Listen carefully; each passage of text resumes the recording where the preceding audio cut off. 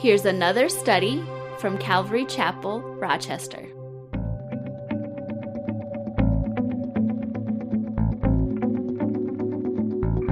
Thankful for that. I was always kind of a character, I guess, even when I was a little tiny kid. I was born on a farm just outside of Pine Island, about a mile out. And I did things before I was 3. I did things like I drove the car into the corn crib, and I went out in the pasture and I petted the bull, and I got in trouble for that too. I seem to always get in trouble. But anyway, my mom, bless her heart, she was a wonderful, wonderful woman. And I was an afterthought. I was an oops baby. My youngest sister was 16 when I was born. But anyway, so my mom had a lot of time just for me. And I'm so thankful that she did. And she was so very careful. I shouldn't tell you this. It'll tell you how old I am. But back in '46, there was this huge polio epidemic. It was one of the early polio epidemics. And she was so extremely careful with me. I mean, she wouldn't take me any place where she thought there was a possible chance that I might get infected and everything. Well, one morning, this was August 28th, 1946, I called out to my mom. I said, I can't get up. I was in my bed, and I had polio. And then I spent the next 8 months in St. Mary's Hospital. They didn't do things like they do now. You go in one day and you're out the next. It was a long, long time being there. There were lots of kids there, lots of adults, but lots and lots of kids there. And my mom, bless her heart, she was such an awesome gal. She took the bus. She didn't drive. She took the bus every day and was with me every day while I was down there. So, I have so much to be thankful for. Well, they got me going on crutches and braces and crutches. And I was, the doctor said, I think she should start school because we don't want her to lose what she's gained down here. So they had to talk to the school board, and they got me into school when I did kindergarten it was back when kindergarten was in the summertime. So I got my kindergarten started when I was 4 years old. And my dad, in order to make it easier for me, they moved from the farm. He built a house in town for me. So I've been spoiled a lot in my life, a lot of spoiling. So anyway, things went well all through grade school. We had, one of those big old brick schools that was about 3 stories high. A lot of steps to climb in there. It wasn't real easy, but we did it. And then they decided my back had gotten so crooked. You can see I said crooked now. But I had to have a spinal fusion. Well, that, again, was not an easy procedure back then. It was in a cast from here down to my hips. And they had to do surgery 2 times to get a bone from this leg and one from this leg, so 2 different times of surgery. And then in the cast for 6 months. Well, they put up a hospital bed in our living room, and so that's where I spent a lot of time. And so I did 3 months of school at the school, 3 months of school at home. One of the teachers came over and tutored me, and 3 months down in the hospital in school. So that was quite a year. And then when I came back to school, they were building then, we ended up on the 3rd floor of the old school building for 2 of our classes. So that was 66 steps to go to get to class. So it was an exciting time. But I made it through school. And I started playing the saxophone when I was in junior high, I guess. And I loved it and did quite well with that.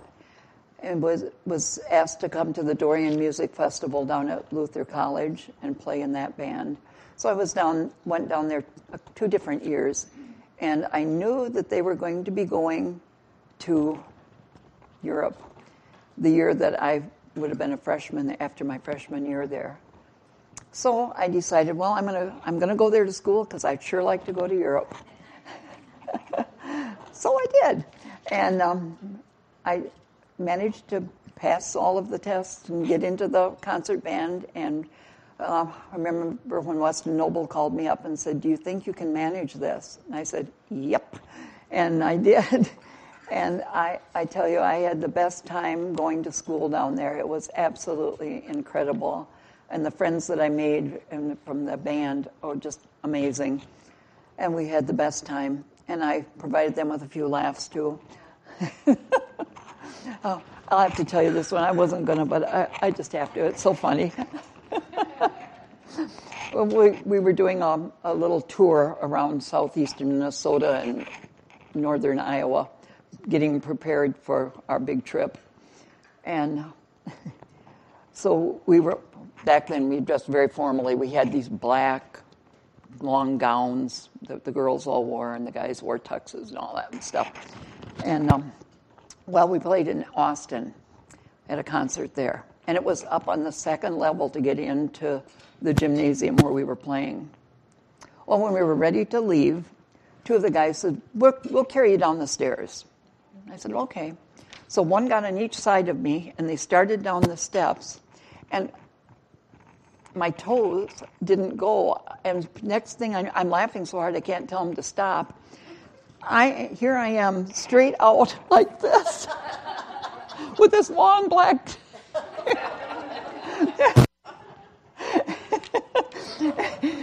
And I tell you, from Austin all the way back to Decorah, that bus laughed the whole time.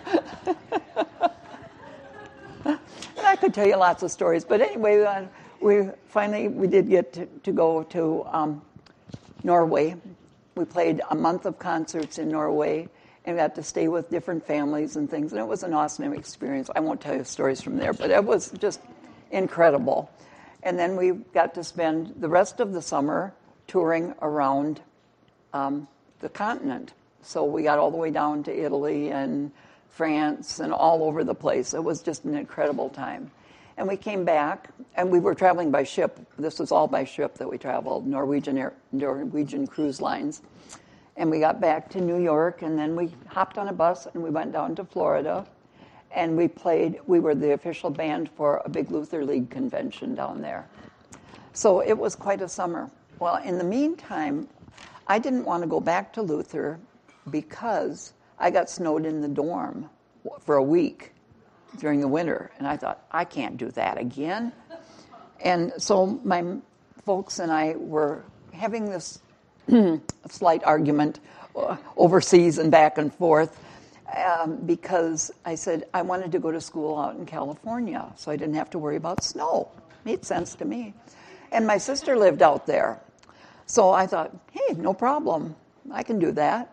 So I go from this little town of about 1,000 people at that time to a college of about 2,000. I got accepted, and my folks, much against their better judgment, took me out to California.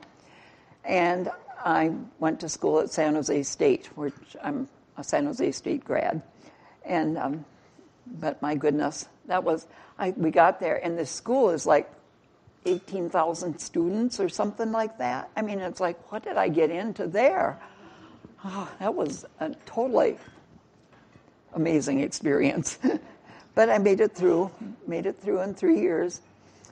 And then, I decided I was going to be a social worker. And what did I do? You know, I think so clearly sometimes. Where did I get accepted and decide I wanted to go to school? First, my first choice was Hawaii. My folks said, no way. So I came back to the University of Minnesota. Got snowed in a little there, too. I remember taking one of my tests out in the car in the parking lot because it was so bad. But anyway, I made it through that graduate school. So I have my master's degree in social work from the University of Minnesota. And from there, I went to the state hospital in Rochester, where I had interned one summer. And I worked there for 4 years. And that was an incredible experience. I worked, they had the medical area. They did medical services for all over the state, for all the state institutions. And so I worked in that. That was their social worker there. And I I decided that I really wanted to work with some of the psychiatric patients. So then I worked over in the building for the women's chronic building and the men's admitting. So I had quite an experience, and very, very amazing. And but I was very blessed. So that, and then following that, my work career, after we'd been married, my husband and I were married, and we'd moved to the cities. I was telling somebody that we'd moved 4 times in the first year we were married. Then we finally got back to Pine Island. You guys, you won't believe this one. We moved all those 4 times, came back to Pine Island. My home address when I was growing up was 205 2nd Street Southwest. We bought a home in Pine Island where we still live, 205 2nd Street. I moved 1 block from where I grew up. Didn't even have to learn a new house number. So anyway, it was interesting. But after David was born after our first year, and then everything was going fine and everything. And then I had a gal that I used to work with at the state hospital call me and said that she was moving on, and she had been working at a nursing home in Rochester and I take that back.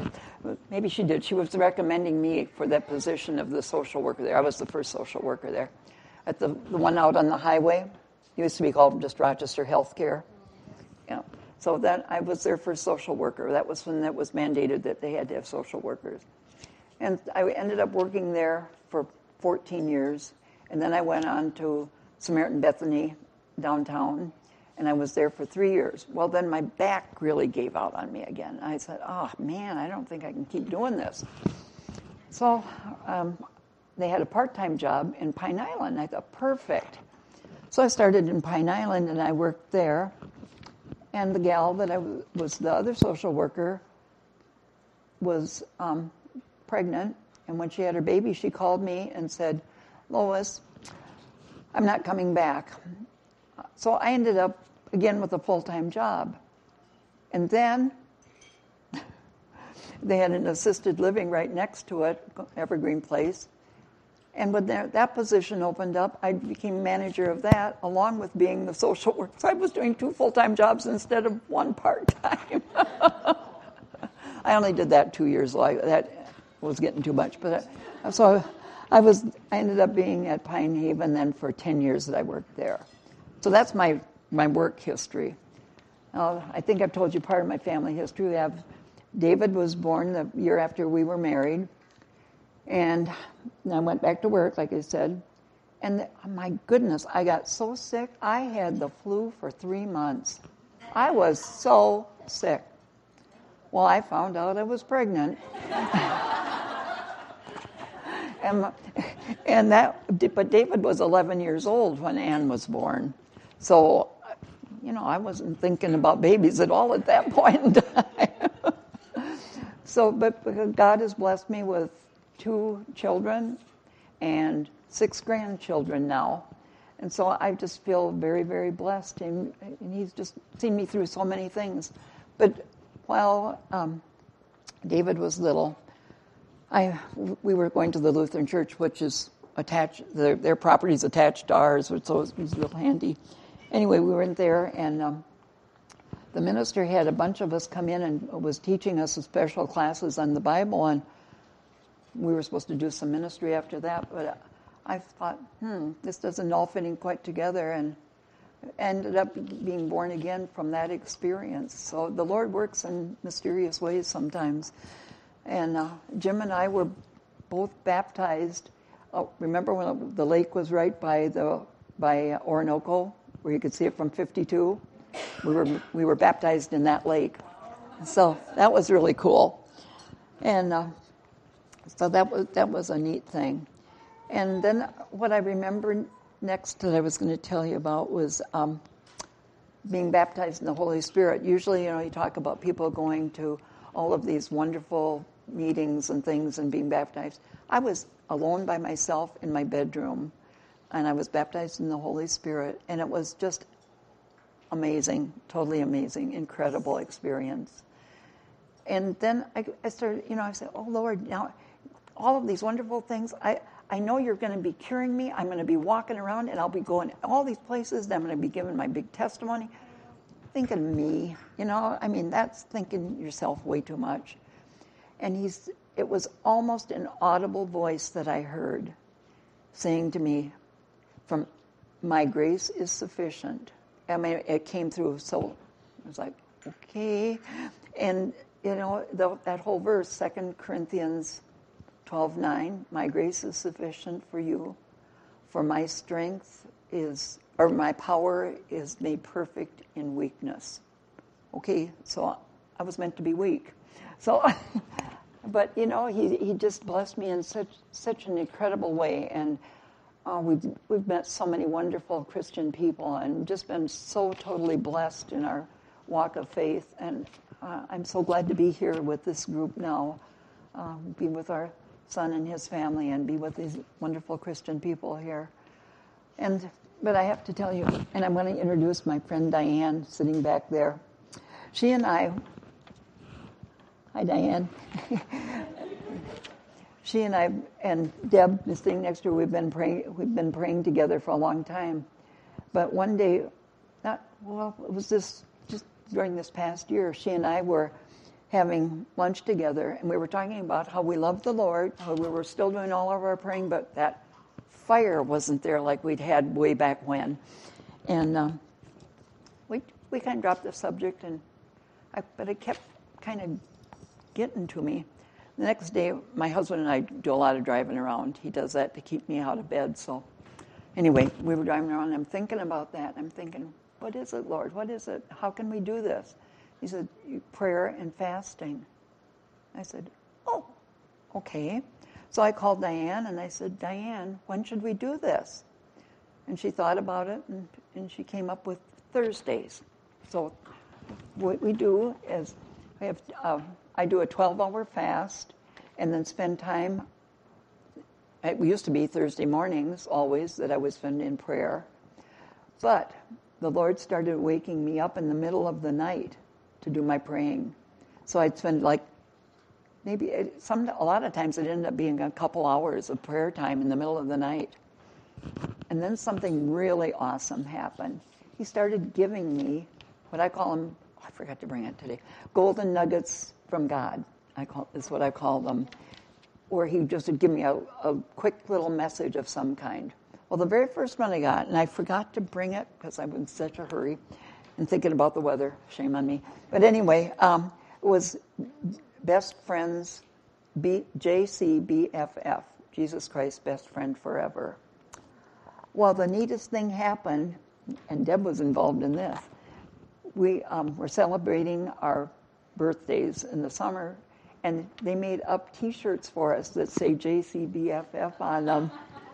They're really cool. And I wish I'd have brought one, but I completely forgot. So anyway, that was the beginning of it. And I don't know, he's given me, I would say, almost 20 of these different kinds of nuggets. And they just are so different. And usually I get a visual picture because I'm a very visual person and I see things. But this last, or not the last one, but one of the last ones was beyond our comprehension. Well, what he'd been showing me all through the night was all of the incredible things that he has done. And let me tell you, wow, you can't even begin when you start thinking about it, all the amazing things. And just the creation of, from an atom, and using atoms in all these different ways, and all the things that he's made, and the beauty of this world, and all of that. So I'm so excited about it. I want to tell Teresa. I said, Teresa, come in here. I got to share this with you. She comes in, and I said, this is the nugget, beyond our comprehension. She looks at me. And the night before, what was the last thing that she'd written in her journal? Beyond our comprehension. And the Lord, every time I get one of these nuggets, it is confirmed in some way that I know that it is a word from God. So I am so thankful for so many things. And I think I've talked a long time, haven't I? But I just wanted to share that with you. And I would like to invite any of you, all of you, to join us in our prayer on Thursday mornings. Sometimes, if you're working, you can't do the fasting. But if you can pray, that's great. And we've had people from as far north as Canada all the way into Texas who have joined up with us in praying. So we invite you to join up with us too. Thank you.